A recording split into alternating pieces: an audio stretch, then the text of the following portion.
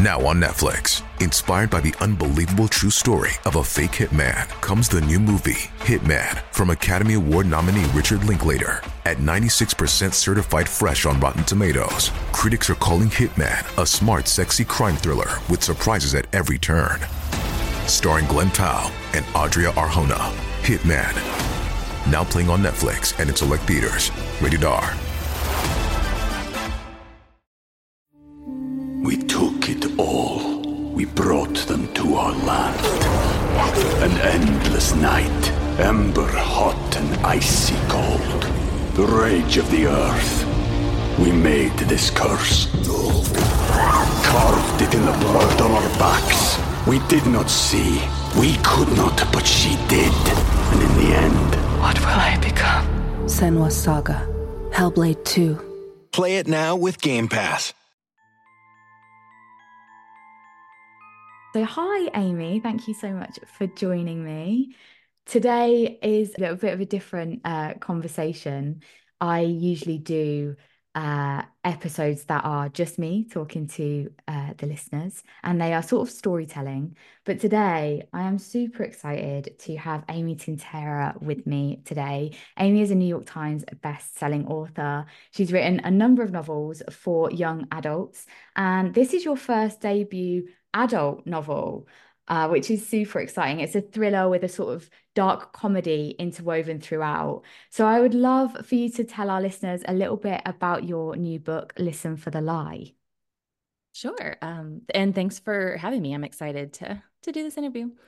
So Listen for the Lie is a thriller about a woman whose best friend was murdered 5 years ago, and everyone in their small town thinks that she is the one who killed her. But because of a head injury, she has no memory of the night. And so 5 years later, a true crime podcaster takes up the case, determined to solve it, and she has to return to her hometown and help him, even if she ends up being the one who did it.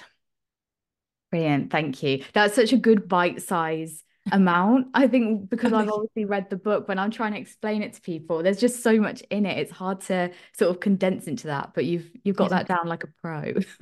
It took some practice. I've done it a few times now. Nice. So what inspired you to write this book?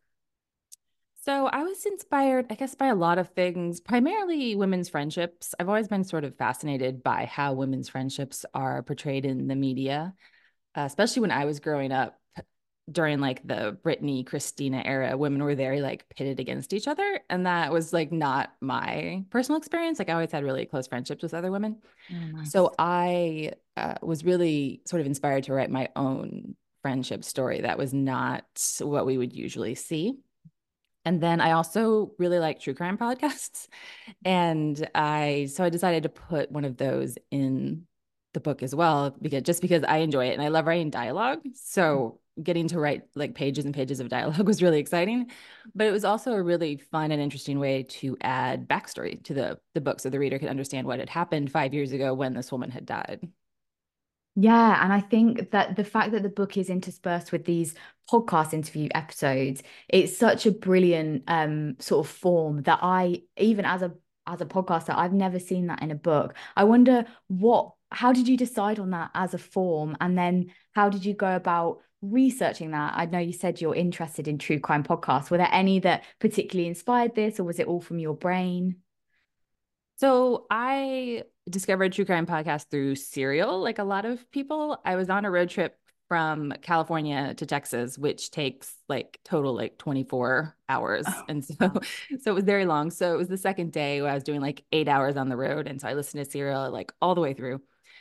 And I just really enjoyed it. And then that was sort of the first one that I decided that sort of got me into the whole true crime thing. And then when I was starting to think about writing the book, I wanted to listen to some more like specifically as I was writing so I could get the sort of true crime voice in my head. And one I listened to that was really helpful right away was Up and Vanished, which had Payne Lindsay as the host. And I really enjoyed that one. I would listen to that like every morning while I walked my dog, and then I would go home and write.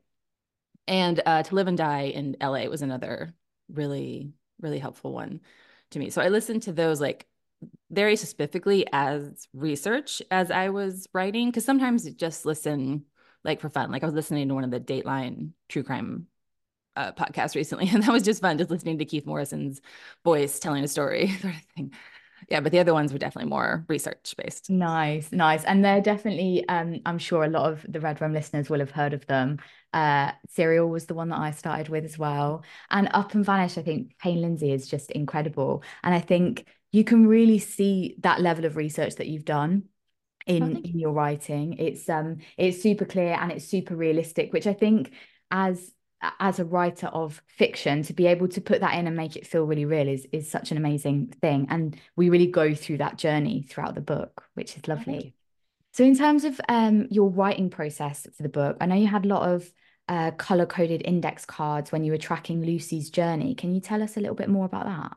Sure. So I had the color-coded index cards. I had them like on my computer in a computer program called Scrivener, which is like a writing program. And I had them like on a bulletin board because it was really difficult to sort of balance Lucy's story with the podcast. Like it was much more difficult than I thought it was going to be, especially because a lot of the podcast takes place in like real time. So only, I think it's 2 or 3 episodes have aired when the book starts, and then Lucy sort of catches up. And then especially in the second half of the book, they start to drop like really quickly. And so putting those together was really difficult. So I spent a lot of time sort of shuffling things around and making sure that the reader was finding out things at the same time that Lucy was, because that was, I thought, the most interesting way to do it. Because then she doesn't know, she really is clueless about if she has done this thing, to the same as the reader is. Yeah, absolutely. I can imagine that would be a task. I also think some of our listeners are writers as well, and I often recommend different kinds of books and different materials that I've seen or read. And I think for some of the writers, I know they often talk about how they structure their books, because obviously with writing the podcast, I'm having to sort of chronologically structure the crime that has happened. And I've never heard of anyone using that kind of specifically using sort of cards or even on your computer, that kind of thing. But I suppose with something so complex, you had to find a way to do that clearly. I did. Yeah. It was a bigger challenge than I thought when I first started. Yeah, nice. And in terms of I think we spoke about this briefly before on our previous meeting, about me asking this question and it being not too spoilery. But if I remember correctly, I think you are going to be able to answer it. So correct me if I'm wrong. But I would love to know your favorite moment from the book. Oh, yes, I can answer that. Great. So it is when the podcaster is Ben. And so my favorite moment to write is pretty close to the beginning of the book. It's like in the first quarter of the book when Lucy and Ben first meet. Because I really enjoy their dynamic. It's very kind of fun. It's a little flirty. She's a very sarcastic character. So she's like extra sarcastic and suspicious with him. And the book changed a lot in editing, like a lot. But I think that first scene where they meet is very similar to how I first wrote it. Just, I think because I was so excited, and it was one of those things that I just like, I thought about it a lot before I wrote it. And so it came out like pretty close to final the first time I wrote it. Oh, nice. So that one really sticks in your head. Mm-hmm. Nice. I think my favorite sort of element of the book is the relationship between Lucy and her grandma, Beverly. It's sort of unlike any grandma-granddaughter relationship I've read before, but it's certainly similar to how my wonderful grandma was. She was cheeky and sarcastic, really down to earth. And I just think Beverly is so brilliantly written. You can't help but fall in love with her. Oh. Can you tell us a little bit about how you form that relationship? Is it based on truth or is it fully fictionalized? So it is definitely like loosely based on my own grandma, who is a very like loud, opinionated sort of woman, and not like a knitting in the background, baking cookies sort of grandma. So it's loosely based on her. Not the Beverly is sort of a hard drinking sort of woman. So my grandma was not like putting vodka in her iced tea in the middle of the day. That was more of like a fun sort of thing that I added. But yeah, it was definitely based on my own grandma a little, and also my desire to portray older women in sort of a fun light because, you know, I'm nowhere near 80, but I will be one day. And I would like to see characters. I mean, I hope it will be one day, right? I'd like to see characters who are portrayed in like as their like whole selves and not just like she's just a grandma or she is just in the background or she's just like a cranky old lady, which is a depiction we see a lot. So she's like, she's a whole person. She has her own life. She's bought this tiny house. She has a bunch of boyfriends. So I just really wanted to portray an older woman in a really like fun, exciting light. Amazing. And I suppose on that sort of on the same note as that, I think that's really clear as well that you've done that. I wonder, how do you flesh your characters out? Because all of them have such distinct voices. And I know I came away from having read the book, and when I was looking at my notes today, I read the book 2 months ago, but when I was looking at my notes today, just looking at the names, they really pinged out to me, and I sort of knew exactly who they were and what their voices were. So how do you manage that? Oh, thank you. That's a good question. How do I manage that? You know, I think it just comes with time, with sort of writing the book for the first time and then editing it. Like I said before, this book really came together in editing. Like I think I wrote it in probably a few months and then I edited it for 2 years. And so it really came together slowly. But I think that the characters, when you take time like that, it really helps flesh out characters a lot. Yeah, yeah, for sure. I can imagine because you're with them for so long. So Right. you have to kind of, yeah, I imagine you have to kind of really get to know them. And then to put that on page as well, I think is such a skill. But I see it often with, I think most of the books that I recommend are ones that feel like the author has really lived in these characters' shoes a little bit to some extent. Brilliant. Thank Oh, you. thank you. Um, in terms of, I know you studied journalism and then screenwriting at college, which, if I'm correct, I think that's our version of uni in the UK. We've got a lot of US listeners as well, so it will be their college. What was your journey from journalism through into screenwriting and into books? And on that note, I suppose I'm interested in how much your background in journalism influenced or helped shape this book, if at all. So I was always writing books. Like as a kid, I was like a weird kid who read a lot. And so I was writing books by the time I was like 11 or 12. And I wrote a bunch of them through high school. And so when I got to college, I sort of wanted to do something with writing, but I wasn't going to major in creative writing because I was like, that's not realistic. I can't. Who really is like an author for a job? That's not a real job. So I did journalism. And then, of course, that was also not a very smart career move, especially because it was specifically like print journalism, Sure. which you know collapsed a few years later. But I the other thing that I had really always wanted to do was screenwriting. So when I finished journalism, I was like, well, I don't really want to go out in the real world. I'm going to go to graduate school and study screenwriting. And then I came out to LA to possibly be a TV writer. But the young adult market had really exploded at that time. This was like after the Twilight and Hunger Games and all of that. And so I started reading all of these like completed young adult series and I got really into it and started writing those. And so I sort of studied like all the different all the different forms of writing and then just went straight back to books because I love them. But I do think that the journalism was super helpful in terms of writing like clearly.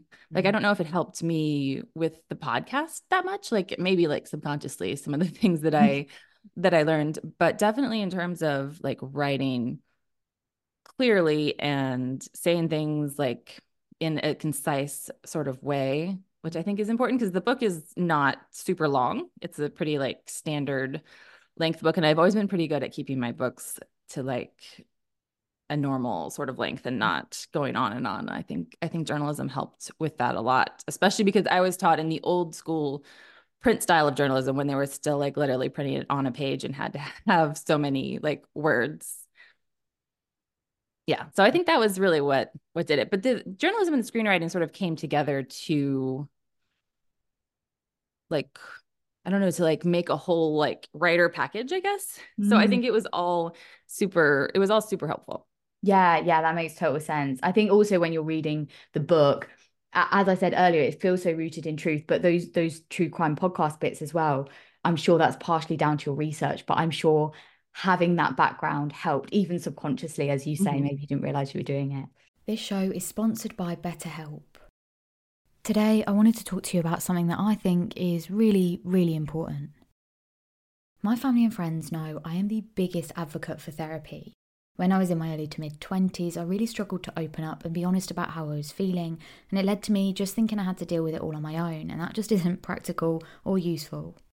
Thankfully, I had an amazing group of people who stuck by me through that time, but I really noticed a huge shift in the quality of my life after I started going to therapy. I now feel so much better equipped on how to deal with everyday stressors or even big life events that back in my early 20s I really would have struggled with. BetterHelp is entirely online and designed to be convenient, flexible and suited to your schedule. Visit betterhelp.com/redrum today to get 10% off your first month. That's BetterHelp, HELP.com/redrum. We took it all. We brought them to our land. An endless night, ember hot and icy cold. The rage of the earth. We made this curse. Carved it in the blood on our backs. We did not see. We could not, but she did. And in the end, what will I become? Senua's Saga, Hellblade 2. Play it now with Game Pass. So that's sort of, I guess, the one to finish on in terms of specifically with the book. It feels very filmic. I could definitely see this as a movie. And I'm wondering if you watch horrors or thrillers, and if there's anything you have seen recently, or ever, I suppose, that you would recommend, especially if people love your book and want to sort of get more of that kind of world or that kind of thrilling sort of, I guess, like thrilling or comedic sensation that the book gives. So I do enjoy horror and thrillers a lot. I sort of came to horror. I really started enjoying those just like maybe not a few years ago, but 5 or 6 years ago, I sort of got into horror, and I like the sort of slow burn horror that's not super gory. That's sort of my favorite. Like It Follows was one of the first horror movies that I watched that was really like, oh, this is really good. This is really scary, but this like slow burn terrifying thing is really exciting. Yeah. One of the movies that I watched, it was like right before the pandemic, because I remember seeing it in a theater, and it was one of the last movies I saw in the theater before the pandemic, was The Invisible Man, the new Invisible Man. With I really like Elizabeth Elizabeth Moss. Yes, thank you. Yes. Oh yeah, a brilliant film. It was really good. And that one deals with some domestic violence, which my book does as well. And I thought that The Invisible Man does it really well. And horror is a really interesting horror thriller. I think is a very interesting way to explore that theme. And so I liked that one a lot. Yeah, but I watch a lot of them. And one of the ones that I really, really enjoyed was a British show, actually. I'm trying to remember the name of it, with David Tennant and Olivia Colman. It's like the classic one. Oh, Broadchurch. Yes, brilliant show. Yes. So that one was one of my favorites. And I think that was one of the ones that I listened to, that I watched right when I was thinking about writing my own like mystery thriller. I really like those, like the limited series mysteries a lot. Yeah, nice. I think the great thing about those kinds of series, which I think your book does brilliantly, is that they really are for such a broad audience. It's not specifically for a younger audience or for a specific type of person. I know, for example, I mentioned about my mum having read the book. My mum watched Broadchurch and she told me I might like it. And then I went and watched it and was like, yeah, this is brilliant. And all my friends will like it as well. So I think that it's not surprising actually that you use Broadchurch as a sort of example, because there's definitely similarities in that and your book in terms of audience, I think. Oh, nice. Yeah, that makes sense. And I know this is your first adult novel. What made you switch and how have you found it? So I really wanted to write some characters with a little more life experience, I think. I enjoyed writing teens a lot, and it's very exciting to write characters who are just experience everything for the first time. I think it's one of the most fun things about YA. But it's also really fun to write characters that are like a little bit more like you, I guess, and they have some more life experience. Like I said, Lucy's very sarcastic. So she's making like a lot of bitter jokes about her life experience, which is very much what I do. You know, in uncomfortable situations, I'm like gonna make a joke. Yeah. And so I wanted to do that, and it's been really great, actually. I actually think that my sort of twisted sense of humor is a little bit of a better fit in adult than it was in YA. Maybe just because it is a sense of humor that comes a little bit more from the life experience and not from like the newness of of YA.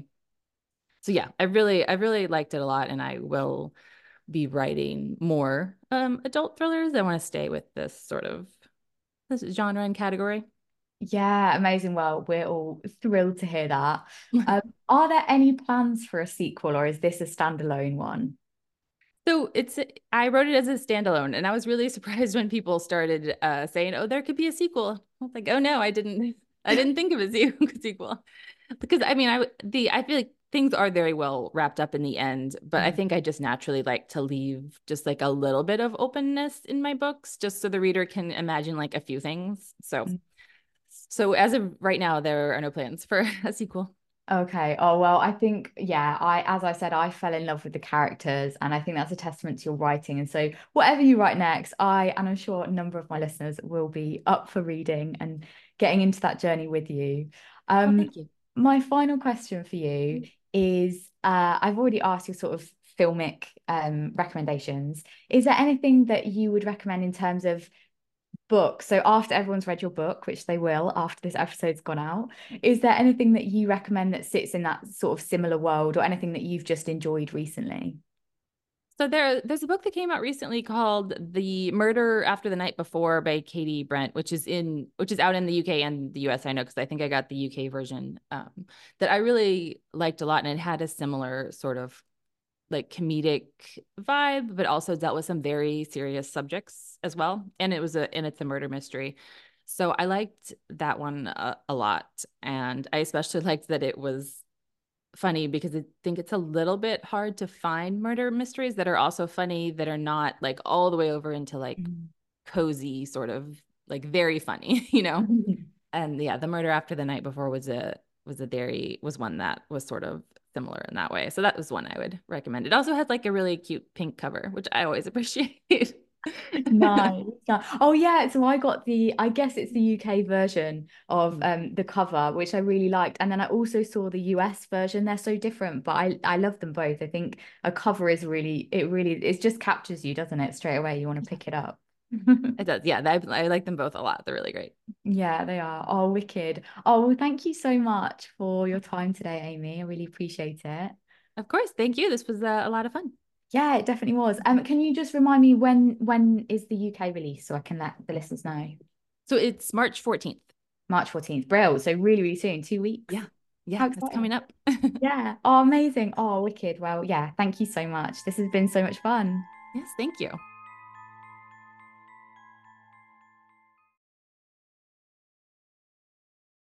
Hello, I'm Mark. And I'm Bethan. And we're the hosts of Seeing Red. We deliver intriguing, terrifying and dumbfounding true crime stories each and every week. With a focus on cases from the UK, we do occasionally venture overseas. We've covered everything from the mysterious death of professional footballer Emiliano Sala to the attempted murder of Victoria Cilliers, a woman who fell from the sky and lived to tell the tale. Binge our bulging back catalogue and join us every Wednesday for a new episode of Seeing Red.